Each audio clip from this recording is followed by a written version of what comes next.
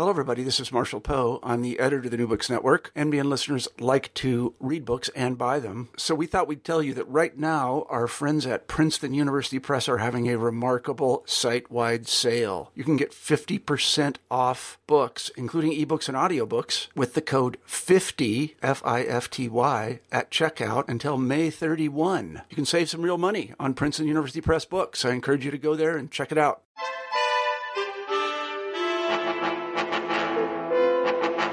Hello, everyone, and welcome to the New Books and East European Studies podcast series. I'm your host, Amanda Swain. Today, we'll be talking with Frederica Kind-Kovacs about her recent book, Written Here, Published There, How Underground Literature Crossed the Iron Curtain, published by Central European Press. This book provides a richly detailed description of the social practices, debates, and discourses that were part of a transnational literary community created by Thomisdat, literary works written in communist Europe but published in the West. Frederica Kind-Kovacs looks at the practicalities of book smuggling and publishing houses, as well as how literary transmission between East and West was shaped by and contributed to the human rights movement. Welcome to New Books in East European Studies, Frederica. Hello. As a more detailed introduction, I wonder if you would tell us a bit about yourself and how you became interested in East European history. Thank you so much for the invitation. If I want to talk a bit about my background, I think I need to start with my childhood and youth, because if I think about that, it would have been absolutely natural for me to become a French historian. This was mainly due to the fact that my parents were really Francophile. They had been living in Paris in the late 1960s, and they had fallen in love with French cuisine and French chansons. But this had also meant that we had spent most of our holidays in France, and I also attended a French secondary school. But at the same time, I had also traveled quite often to Poland because both of my sisters had been living in Poland in the late 90s. Also, my secondary school had been establishing a school exchange program with Krakow, in which I participated. So for many years, I had a very close contact to an exchange student in Krakow. And during those visits to Poland, I got to see the all-Jewish neighborhood in Krakow, the reconstructed town of Warsaw, and we also jointly all visited the concentration camp in Auschwitz. So I got very much interested in Central East European history. But when it came to the decision of what I'm going to study, it was still very, very natural to me to start studying Romance languages. And I was always sure that history should be the main field, and I combined it with art history. So in the very beginning, I became a really classically trained West European historian. And I also developed a major interest in Spanish history. And I really planned to stick to these parts of European history. But when I was done with my undergraduate studies in Freiburg, in Germany, I moved to Britain, to St. Andrews in Scotland. And there I did my master's degree, and I took a course on 20th century East Europe with Paul Vyšný, a Czech historian. And here I really sort of shifted my attention from Western Europe to Central Europe. And I decided as well to do my master's thesis on Central Europe. But the problem was at that time that I only spoke French, Spanish, had learned Latin. So I started wondering if I should rather learn Polish or Czech or Russian.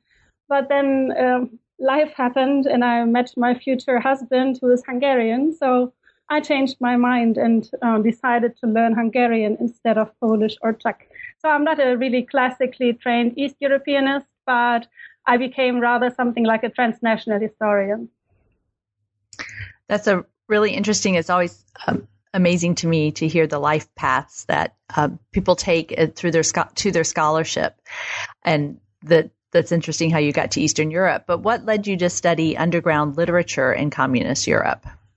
So while I was at St. Andrews University, I had to start thinking about a possible topic for my master thesis.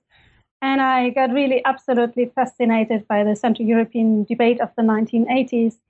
And my professor at the time suggested me to have a look at the New York Review of Books. because that could be a really good source for materials on the region during the Cold War. So what I did is I went down to the cellar of the university library and checked out the old issues of the New York Review. And I was so astonished by the presence of so many Central and East European authors in this New York journal. So I wanted to find out how it happened that this journal became one of the major outlets for underground and immigrant writers from the so-called Other Europe. And I found all these articles by immigrants like György Konrad or Milan Kundera, but there were also articles by writers that hadn't been immigrated. So what I wanted to find out then was what made these authors turn towards these kind of Western print media, and how did they establish the contacts to the West? And as well, I was wondering, how did the West get excited about this kind of literature? But at that time, I couldn't yet answer all these questions because that was just the topic of my PhD. So in my master thesis, I really focused very much on the Central European debate. And that's where I sort of got in touch as well with Jessie LeBoff, one of my close colleagues with whom as well edited a volume some years ago, because she was also very much into this debate. So written here, published there is a study of Tamizdat. Can you explain for our listeners what Tamizdat is and how it is different from samizdat? So Tamizdat is the Russian term for publishing over there. That meant publishing on the other side of the Iron Curtain. And this term referred to the illegal transfer and publication of uncensored literature in Western print media. And what happened is that it either appeared in the original language or in translation. But what was really common to all of these texts was that their publication happened without official authorization. And the term Tamizdat seems to have been first used in connection with a Western publication of Boris Pasternak's Dr. Zhivago in Russian in Milan in 1957, but it's not really confirmed. So that's what I'm assuming, but I couldn't prove that in my book. Tamizdat was formed in analogy to samizdat, which describes the underground press in the author's own countries. But so samizdat and Tamizdat were two alternatives to a publication in the state publishing houses. But these two alternative strategies differed as well somehow. With samizdat, your writing was limited to the literary underground, and with Tamizdat, you could really reach a real publicity. But the problem was that this publicity wasn't really in your own country. So if you compare these two different outlets, both of these forms had their advantages, but also their disadvantages. And what happened is that many of the underground writers developed as well into Tamizdat writers. So I would say that it's really hard to separate these two spheres. So part of my book is as well about the underground publishing, because they were very, very closely intertwined. Mm-hmm. And another kind of basic question to ask before we get into the book is that you refer to the writers who produced underground literature as nonconformists rather than dissidents. So what's the distinction and why is that important? So the problem with the terms dissent and dissidents is that the Soviet authorities originally used them to denounce those individuals that criticized the system. And I think this is why many authors refuse to ever identify with these politicized labels. Still, in some of the interviews I conducted, they wouldn't ever want to be called a dissident. Another issue was that Western media were very much obsessed with any type of expression of dissidence or opposition or the underground. They really picked on that. And I felt that they tended to misuse these materials to fight the Cold War in the field of literature. But the Central and East European writers didn't want to be read simply for their rejection of the system. They wanted to be read for the literary quality of the writing. So I decided, possibly as well for out of emotional purposes, that I rather use the term nonconformist, because I didn't want it. I wanted to explicitly avoid the politicization and the political use of terms like dissent and dissidence. And I believe that nonconformism better reflects the author's refusal to further conform to the literary conventions at home. You begin the book with the most well-known examples of the repression of writers in the Soviet Union. As you mentioned, the 1957 publication of Boris Pasternak's novel, Dr. Zhivago in Italy, the 1966 trial in the Soviet Union of the writers Yuli Daniel and Andrei Sinyavsky, and also the publication of works by Alexander Solzhenitsyn. How do these serve as paradigmatic examples of the literary front of the Cold War? The works you just mentioned, namely Pasternak, Sinyavsky, and Solzhenitsyn, I believe they represent the three most famous literary scandals of Thamizdat. A few words about Dr. Zhivago. So Dr. Zhivago by Pasternak from 1957 was the first and most prototypical Thamizdat bestseller. And I think it offers a pretty nice way into understanding the very origination of Thamizdat. Pasternak was one of the first authors that sent his work abroad. And even if this was a really harmless book in terms of its content, its form deviated from the aesthetic conventions of socialist realism. So I found it really, really interesting to look at the scandals surrounding this book and its publication. For instance, everybody knows that Pasternak won with his book the Nobel Prize in 1958, but he had to reject it. And I think that shows us nicely how important this book was in the early literary Cold War. And as to Sinyavsky, I shift to the trial on Sinyavsky and Daniel in 1966, which I as well read as a kind of war on Thamizdat. I think that here Thamizdat is put on trial because both of these authors were condemned to labor camps because they actually published their writings in the West.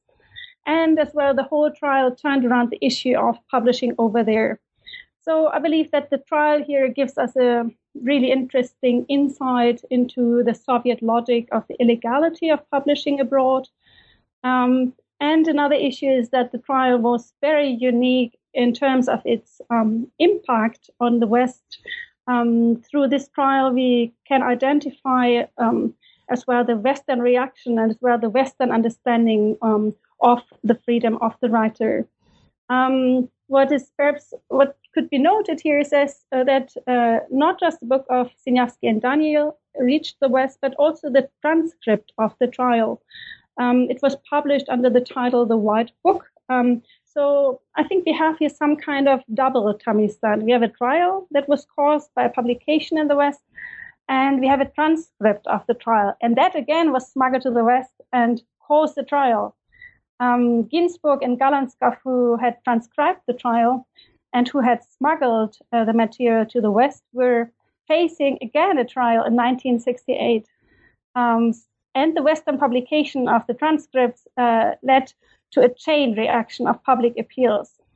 So we can really see here how the literary worlds in East and West were interconnected. And last, about Solzhenitsyn, I think this is the key work which triggered an amazing response on the side of the Western public. His works did absolutely change the way the West thought about Eastern Europe. Especially, I think, his account of his experiences in the Gulag system disillusioned the Western left, first and most about Stalin-type communism. And again, Solzhenitsyn received also the Nobel Prize of Literature in 1970 for his Thamizdat books. And I think this again indicates how central his works were in the eyes of the Western literary elite. But if I want to come back now about why I picked these three moments of Thamizdat is to introduce the reader to the political dimension of Thamizdat. Thamizdat was a really hot topic of the time. And the discourses over Thamizdat, they help us to understand the literary competition between East and West. But I'm really happy that my book is not ending with these three trials, but that I have a few more chapters which are not about the political dimension of Thamizdat.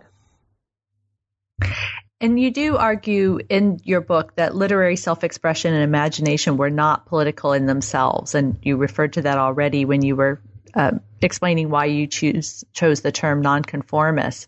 But instead, as these trials demonstrate, that the censorship regimes in communist Europe politicized these works.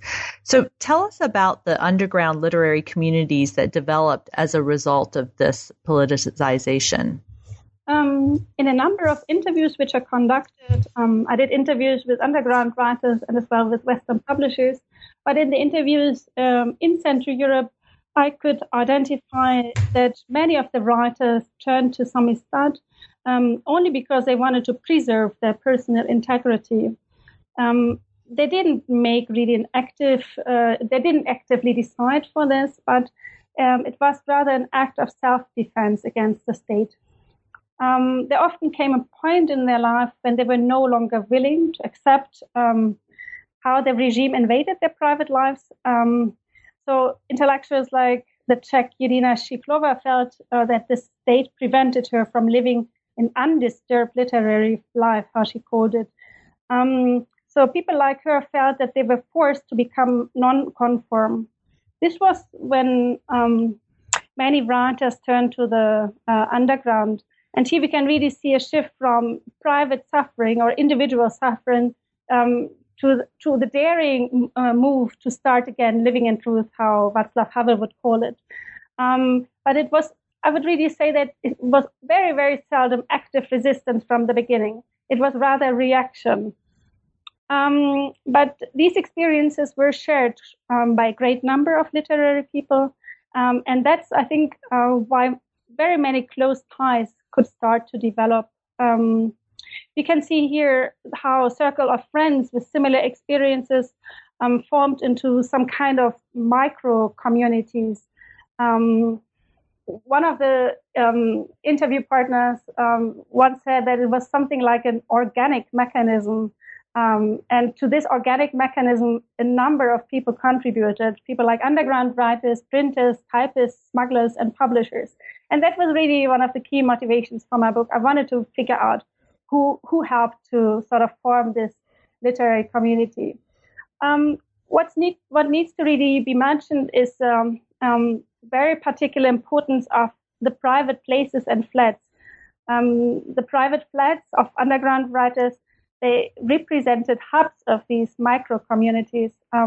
Especially kitchens took up an important social function because it was here where many conversations and Samizdat readings took place. Another aspect which needs to be mentioned and on which Anne Komaromi has worked a lot is that Samizdat was a completely self-made endeavor. It was a real homework in which a great variety of people was involved. Often Samizdat literature would be materially produced and reproduced in private flats. Kitchens, gardens, bathrooms were important places to print and copy and hide materials. And I argue in my book that the secretive character of all these activities had a very, very important social function. Also, the material side of Samizdat was crucial. The production and reproduction of Samizdat was real labor. It took ages to print up or copy up Samizdat text. So many of these manuscripts gained an immense value and also great popularity. This amazing invested labor turned these homemade books into real treasures. But these local Samizdat communities, they were not entirely isolated. I could identify a number of transnational encounters. For instance, there was this Polish-Czech-Slovak solidarity. But after having really looked in a comparative framework at the whole region, I would say that direct contact between activists from different countries within Eastern Europe was very limited. Yet I would say that we can talk of something like an imagined community or a community of thought. And the books and the essays that were often as were translated in the other Central and East European languages, they were sort of, they functioned in a way that they were linking these communities. And through the books, ideas could be shared across borders. And I think what was really important that the underground writers within the different countries could, by means of the books, really learn about the personal stories of other authors and about the condition of the Samizdat sphere in the other countries. And then this community that you just described became connected to the West during the first 2 decades of the Cold War, mainly through literary scholars and Russian translators who initiated interest in these underground writers. So tell us about the journals and publishing houses that were publishing, particularly Soviet writers, in these early decades of the Cold War. In my book, I looked at a handful of journals that appeared between 45 and 65 in Western capitals such as New York, Paris, London, as well as Berlin. And all of these journals published early nonconformist articles from the Eastern Bloc. And the journals, they were part of some kind of a transatlantic network of anti-communist journals. And they played quite an important role in what one might want to call or not want to call the early cultural Cold War. I want to mention here 3 anti-communist journals of the early Cold War. These were Encounter, Preuve, and Problems of Communism. And all of them were founded by the Congress for Cultural Freedom, and they were directly or indirectly funded by the CIA. Yet they were at the same time highbrow intellectual publications that really served as principal vehicles of these intellectuals. So you have often this ambivalent role of Samizdat outlets. On the one hand, they were often receiving government fundings and CIA funding. Still, they were run by intellectuals. And these journals here, they really helped to promote early Samizdat in the Western sphere. For instance, between 53 and 62, all of them debated the literary phenomenon Pasternak in depth. Or they would publish so-called dissonant voices. So later it turned into dissidents, but in the 50s they often talk about dissonance. And that meant that included literature which wouldn't conform to the rules of socialist realism. And you point out that these Western publishers were in the paradoxical situation of being partly responsible for the persecution and sentencing of the very writers they were trying to support. So what were the risks for these underground writers in publishing abroad, and how did Western publishers deal with this dilemma? I would argue that publishing in the West was always a very ambivalent issue. On the one hand, the authors finally really gained a real publicity. But on the other hand, the publication in the West could and often did as well result in the persecution and imprisonment of authors. Therefore, as well, the publishers of Samizdat found themselves in a very paradoxical situation. They helped underground writers to get into print, to become well-known and gain publicity, but they could also find themselves in the situation of being partly responsible for the persecution of many of their authors.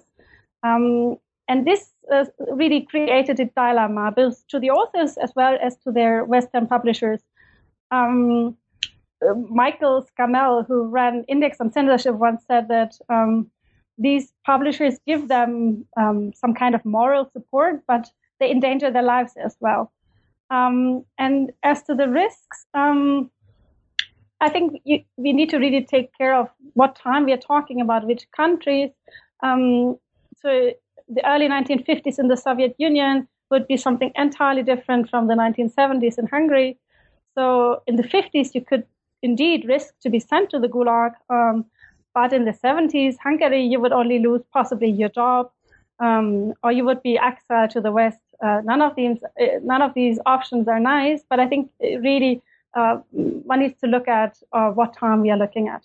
And all in all, publishing abroad always carried risks. Therefore, many Samizdat works were published under pseudonyms, and publishers did everything to secure the anonymity of some endangered authors.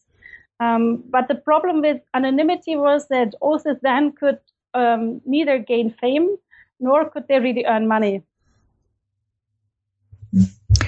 And you already referred to the transnational literary communities that existed, at least in imagination, within communist Europe. But the smuggling out of materials and publishing in the West created a transnational community that crossed the Iron Curtain. So what motivated publishers such as Karel van het Reeve, who founded Alexander Herzen Foundation, and Karel and Elendia Proffer, who set up Artis Publishers? What drove them to be involved in this publishing? The Alexander Herzen Foundation in Amsterdam was really a great initiative, and it gives us some insight into the historical legacy of publishing abroad in Russia. Van het Reeve was a Dutch professor of Russian literature at Leiden University, and he set up this foundation in 1969 in Amsterdam. And his idea was to publish underground literature from the Soviet Union in the West. He named his foundation after Alexander Herzen because in 1953, Herzen had established a free Russian press in London. And this press had a very similar aim. Herzen had used the more liberal publishing condition in other countries to circumvent Russian censorship. And Van het Reeve really picked on that and was inspired by Herzen and wanted to do something very similar. In contrast, artists, so Karel and Elendia Proffer, they were neither immigrants, which is, I think, for these two publishing initiatives, something special because a lot of the Thamizdat publishing initiatives were run by immigrants. But the Proffers, they were simply in love with Russia and in love with Russian literature. That's what they always said. And they founded Artis in Ann Arbor in the early 1970s. And this press became quite famous. They published non-conformist authors from Russia and reprinted Russian books that were out of print. But I think what made them really most famous were their translations of Russian books into English. But these two initiatives were not the only ones. I just want to mention that there was a Czechoslovak publishing house, 68 Publishers, or the London-based Palach Press Agency, the Czechoslovak Documentation Center for Independent Literature. So many of these initiatives were involved in promoting, distributing, and publishing works that would have been otherwise sort of rather condemned to what we want to call desk drawer literature. Mm-hmm. And we should pause here to talk about an important practical aspect of Thamizdat. How were these works actually smuggled across the so-called Iron Curtain? How did they get out to the West to be published? I'm really happy to talk more about the social practice involved in Thamizdat. First of all, we have the production of Samizdat, and then we have the circulation of Samizdat across the Iron Curtain. But I would like to argue that the production of Samizdat and Thamizdat was very much connected. Thamizdat would not really have emerged if there had not been yet developed some kind of illegal social activity inside the other Europe. The circulation of Samizdat provided insiders with the know-how as to how to smuggle literature. And what's the difference, I think, between these two media is that Samizdat was passed secretly from hand to hand. And on the other hand, Thamizdat was passed secretly from country to country. But I think it was exactly this peculiar secretive activity which fascinated Western audiences. So Thamizdat involved an advanced social practice of organized smuggling. It was dependent on activities and activists on both sides of the Iron Curtain. And when I talked to a number of these former Thamizdat writers and publishers, I really gained the impression that the practice of smuggling had something of a movie thriller. In order that Thamizdat could actually happen, a lot of these sort of mediators or literary middlemen had to operate everywhere. I could identify immigrants, foreign correspondents, diplomats, ambassadors, tourists, students, writers, human rights activists, as well as translators. Especially Western tourists and writers, they served as so-called carrier pigeons because they did not risk imprisonment. what many of these publishing houses did as well, they used entirely or complete strangers to deliver manuscripts, because in that way the transfer ways could be kept anonymous. What needs to be mentioned here is that as well, that smuggling not only took place in one way, but it was a back and forth movement, because also the literary underground in Central and Eastern Europe was supplied with paper, Xeroxing machines, or ink to keep their Samizdat publishing active.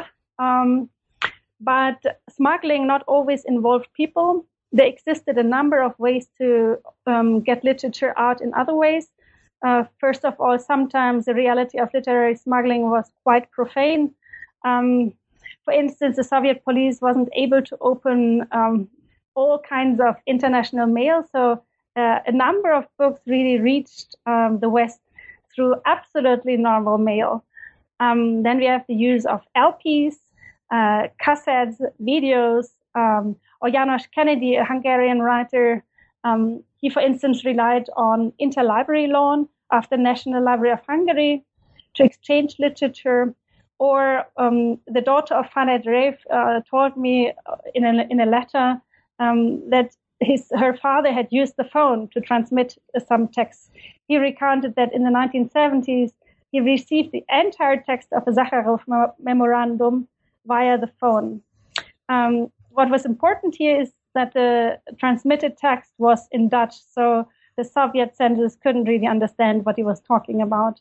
And all in all, I think smuggling brought people really across borders together. I believe that this particular social layer of Tamizdat had a long-lasting social effect, because part of my book is really about the social relationships that were established. And that's one of the things that really struck me about your book is how much work it took, that people it wasn't simply, I'll write a book, send it out and it'll get published, but there really were very extensive networks and a lot of people involved, and just a lot of work to produce these pieces of literature and the communities that were necessary to make it happen. And you've mentioned briefly already the émigrés were a significant component of the publication of underground literature in the West and the creation of this transnational literary community. So can you be more specific and tell us a bit more about what kind of roles émigrés played in all of this? Yeah, I believe that immigrants were indeed very important. And I think that without their contribution, there wouldn't be any Tamizdat. First of all, they had a moral authority because many of them had really experienced persecution themselves, but they were no longer threatened with persecution, so they could really openly formulate their critical views. Secondly, they functioned as cultural mediators because they could really connect authors with Western publishers, and they could suggest to their East European colleagues where to publish best their writings. And lastly, they could communicate much of their knowledge as well to the Western public because they spoke the language and they knew as well the mentality of the people. But this was not always an easy issue. A great number of immigrants talked about the alienation in the new host countries, and they wouldn't know how to transfer their literary work to the West. So the situation of the immigrants was not always unproblematic. And the other thing that wasn't unproblematic was the literature itself. And I was interested in your discussion of the ambiguous quality of underground literature. So it came in a range of forms: poetry, essays, documentation of suffering, other forms of fiction.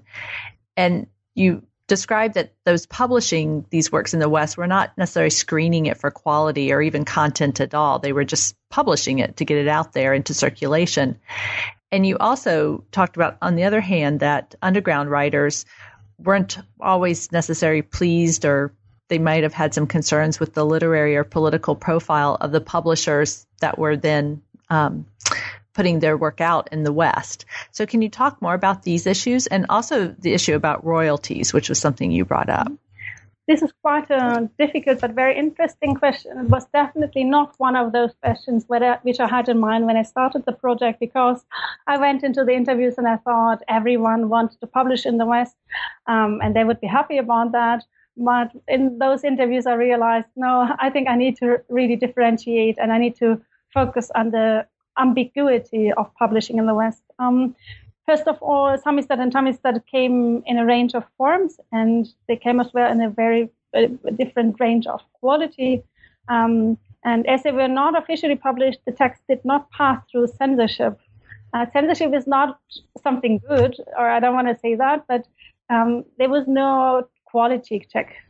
Yet, if a piece of Samizdat was not much favored by the author's peers, it would simply not be copied, or it wouldn't be multiplied.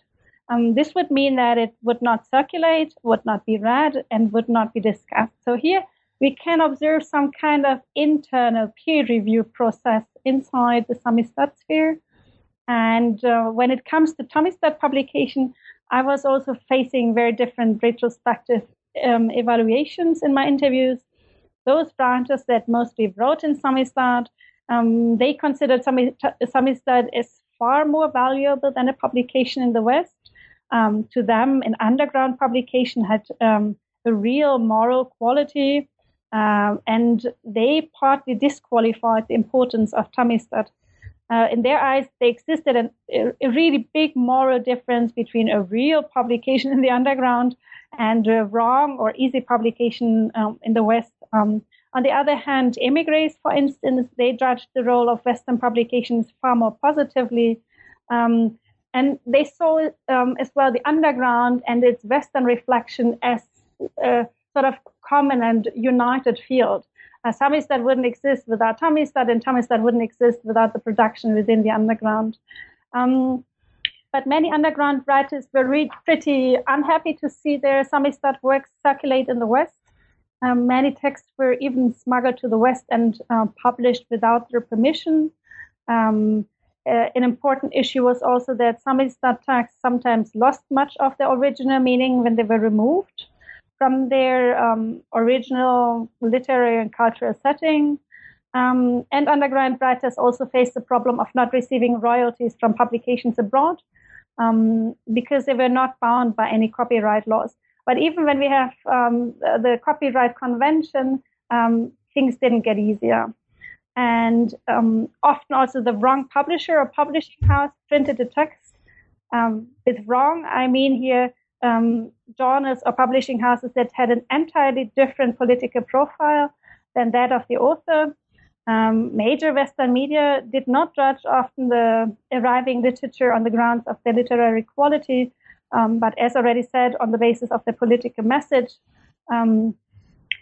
So they used the text as reflections of the opposition. And it was sometimes enough that the authors did not conform to the official line of literary writing to gain fame in the West. But neither Soviet officials seem to have judged Samizdat on the grounds of its literary quality, but always on the grounds of its political message and meaning. But a lot of the Tamizdat writers, they were really hoping that with their kind of literature, they would be able to change the attitude of the West towards the writing in the underground. And they hoped that they would have a non-political attitude towards their literatures. And in terms of the audience that they were reaching in the West, you referred to the New York Review of Books at the beginning of the interview in terms of how you found this topic of study. And I was a bit surprised and really fascinated to see that another group that was significantly involved in this transnational literary community were indeed these high-profile intellectuals in New York City. So tell us more about who these intellectuals were and why did they get involved and how did they contribute to the Tamizdat community? Mm-hmm. A number of Western intellectuals were engaged with the cause of writers in the eastern parts of Europe. But New York was not the only center. But I will talk now only about New York. But Paris was, for instance, as well very important. But New York became one of the hubs of intellectuals that published this literature. And here a group of high-profile intellectuals started to support East European writers. And this group included publishers, artists, playwrights, human rights activists, and they published Tommystad, but also they wrote these very well-received public appeals.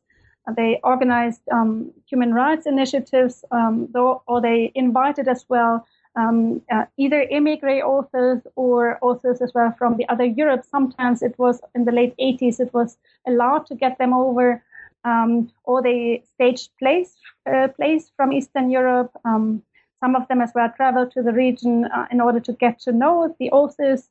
And very famous thing was the organization of book fairs. Among the key figures of this intellectual communities were publishers like Barbara and Jason Epstein and Robert Silvers, Edward Klein, writers, for instance, like Philip Roth, and Jerry Leiber is very well known as a human rights activist at the time. And all of them were somehow involved in media outlets like the New York Review of Books. In the interviews I did with a range of them, it became clear that each of them had a different personal story of why to publish underground writers, or why to visit certain countries, or to establish contacts. Robert Bernstein, for instance, wanted to publish Andrei Zakharov. Barbara Epstein cared much about Václav Havel, or Edward Klein wanted to publicize human rights abuses in the Soviet Union. So each time, I think we really need to look into the very particular biographies and their interest in certain authors. But however, I felt that they shared a sense of a personal responsibility, and they wanted to expose the abuse of human rights and literary rights. And what united them all was that they didn't need to take any risks when they publicly expressed the disagreement with the writer's treatment. So they could claim the rights of freedom of expression without taking any problematic risks. Because of this comfortable situation, I think these public figures were key to introducing a new strain of writers to the Western reading world. These intellectuals realized as well that Tommystad articulated a world of unknown experiences. Life during socialism was something really particular and a new central experience. And by means of Tommystad, they could get insight into this kind of experiences. And I think that the Western readers valued particularly the personal anecdotes and autobiographical notes and diaries. Without these, Western audiences would have lacked knowledge about an essential part of European history. However, beyond this, I argue in my book that the special interest in literature from the other Europe needs to be as well understood in the context of the entire 20th century. First of all, most of the intellectuals belong to the second or as well third generation of Jewish immigrants from Central and Eastern Europe. And their personal narratives really reveal that their own family stories back in Europe made them very receptive to these stories of literary repression. And I argue that in some way the decision to publish Tommystad served as a kind of way to reconnect as well to their own pasts. Besides this, Tommystad had turned into an icon of human suffering, with which they sort of tried to trigger some kind of new transnational morality. But in order to really trace and understand the relationships between these New York publishers and the Tommystad authors, I would really need to read the actual correspondences. But this wasn't possible until now. But just recently, I got very excited to hear that the New York Review of Books archive has been acquired by the New York Public Library. So I'm very much hoping that I possibly can once really write another piece or an article about the correspondence between the review and its East European authors. That sounds like it's going to be a treasure trove for this project, and it does sound exciting. And I want to talk more about this issue of human rights and the role of the Western organizations as well in this transnational community. But I want to pause again and go to another topic just briefly. Throughout the book, you address the role of women in Thermostat. And can you talk more about gender and the transnational literary community? I just talk very marginally about women because I need to say that I only found a few women figuring prominently as writers, poets, or essayists in the Thermostat publications.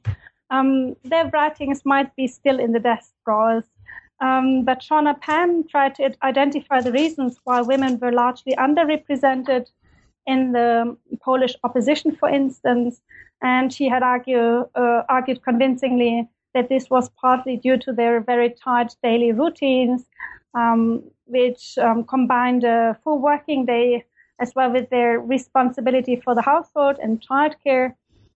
This meant that they were not as flexible and willing as their husbands when it came to participating in public demonstrations. But she had also demonstrated the Polish underground press represented some kind of non-factory side of solidarity. And here, women did indeed participate. But a number of female activists in Central and Eastern Europe stressed the fact that their degree of involvement always carried the risk of losing their job, having their children institutionalized in a state orphanage, or even getting long-term imprisonment. And this kept many of them from producing literature that could provoke state interference. This might help us to better understand their marginal representation in Thermostat historiography. But there existed really other ways women were much involved. They typed manuscripts at night and helped circulate the material among their friends. Many of the women used their shopping bags or handbags to smuggle leaflets or to carry Thermostat copies across the city. While women were often predominantly typists or carrier pigeons, they used the literary underground as well to put their social skills into practice. They established and maintained the personal contact between the network members. And these social ties were, I would say, very, very important for establishing this kind of internal community. And a number of women also gained particular prominence after their famous dissident husbands had been imprisoned or sent to the Gulag. This was when they took over important functions. Especially on the transnational platform, many female activists helped to maintain cross-border connections. They cultivated relationships that were instrumental in keeping the flow of literature running. And these, I liked how in the book you tracked that through the whole narrative, even though we here have kind of summarized it in the interview.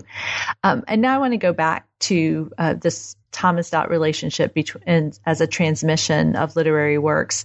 And you've already mentioned that this wasn't a one-way process.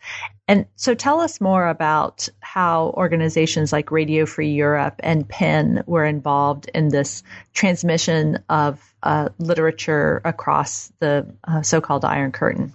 So Radio Free Europe and Radio Liberty were extremely important agents in this whole Thermostat endeavor.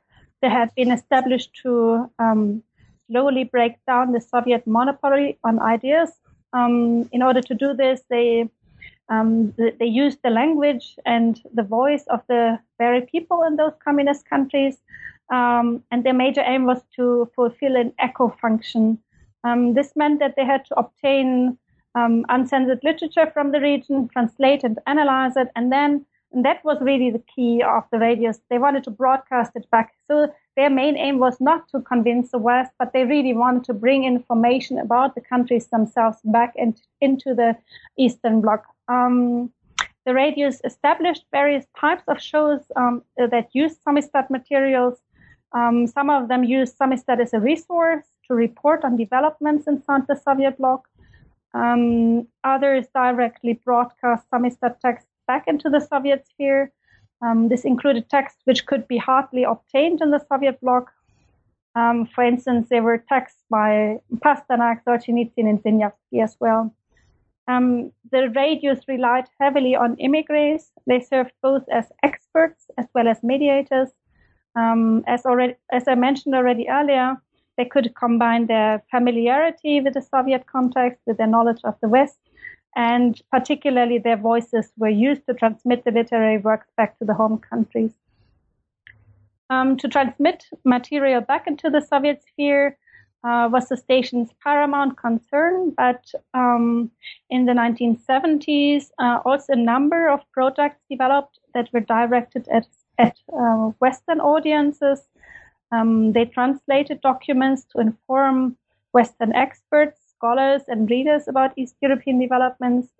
And I would like to mention here that the radios really helped to preserve Samizdat, and they accumulated an amazing collection of otherwise lost texts. Still today, we can profit as scholars from the RFERL collections at the Hoover Institution Archives in Stanford, or the Open Society Archives in Budapest. As to Penn, that was another institution, and it had a really different profile from the radios. But Penn also facilitated the literary contact across the Iron Curtain. It particularly lobbied for the needs of poets, essayists, and novelists. So it was really a literary institution, and they battled for writers' freedom of expression, and they used the rhetoric of rights to petition for writers who were either censored, imprisoned, who had lost their jobs, or who had been forced into exile. On the other hand, the writers from the region, they were very keen on joining Penn because for them, Penn was a window on the West with some very practical advantages. For instance, through Penn, they got better possibilities for getting translated into Western languages. But above all, I think they were interested in the opportunity to personally meet writers from other countries. And the very famous Penn meetings, they fulfilled this function.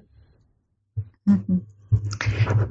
I myself have used the Radio Free Europe archives at the Hoover Institute. So they are amazing collections of things documentation that they gathered over the years.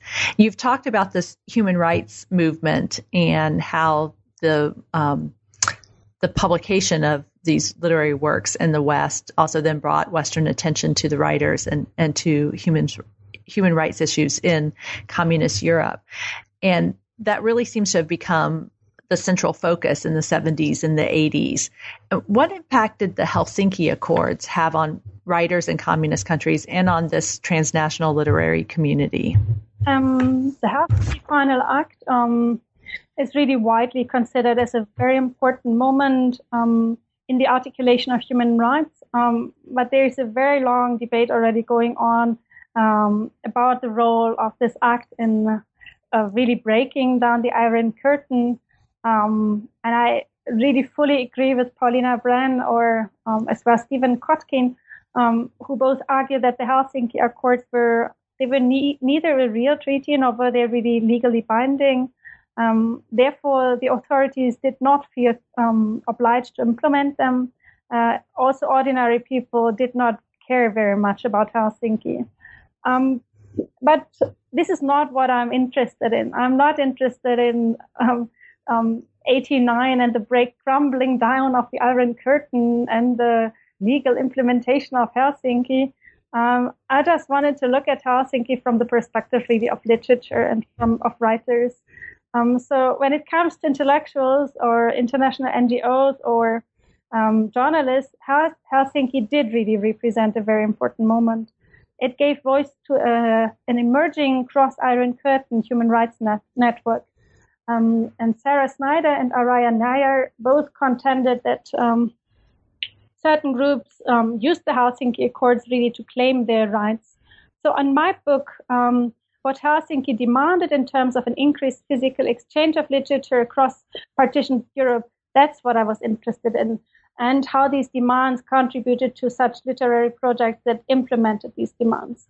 So the only thing I'm doing in my book is to link the claims of Helsinki surrounding Helsinki to the transnational call for the observance of the rights of writers. Mm-hmm. And throughout this interview and also throughout your book, you refer to communist Europe as the other Europe. How did Thomasdatt contribute to understandings or perhaps misunderstandings of Eastern Europe in the West? And the same, how did it contribute to understandings and misunderstandings of the West in the East? Most Thomasdatt's publishers really hoped to create new forms of communication between East and West. And they wanted to go beyond stereotypes of both of these parts of Europe.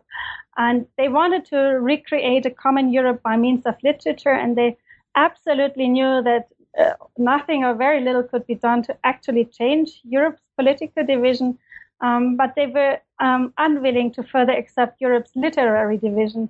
Therefore, people like Michael Scammell on Index on Censorship or Antonin Lim of Lettres Internationales, they really started to undermine Europe's literary division. They started to reunite the body of European literature. So they increased the literary transfers between both sides of Europe. And what really resulted from this were literary and personal exchanges, because lots of publishers, actors, human rights activists traveled to Eastern Europe to get to know the writers they were lobbying for. So I think that Thomasdatt really helped to reconnect both parts of Europe, and it tried really to go beyond the misunderstandings of Eastern Europe. Well, thank you, Frederica, for giving us so much of your time and talking about this book. And I hope that our readers will get a copy and take a look at it, because there's a lot more to it that we didn't have time to discuss. And I'd like to close by asking you what you are working on now, in addition, of course, to making plans to go to the New York Public Library. So I'm currently in the German system, which means I'm supposed to write my second book about a very different topic and different time, and I should as well pursue a very different approach. So what I'm doing is writing a book on child poverty and child relief in Budapest after World War I, and it is really rather a social history and not a cultural history like my last book.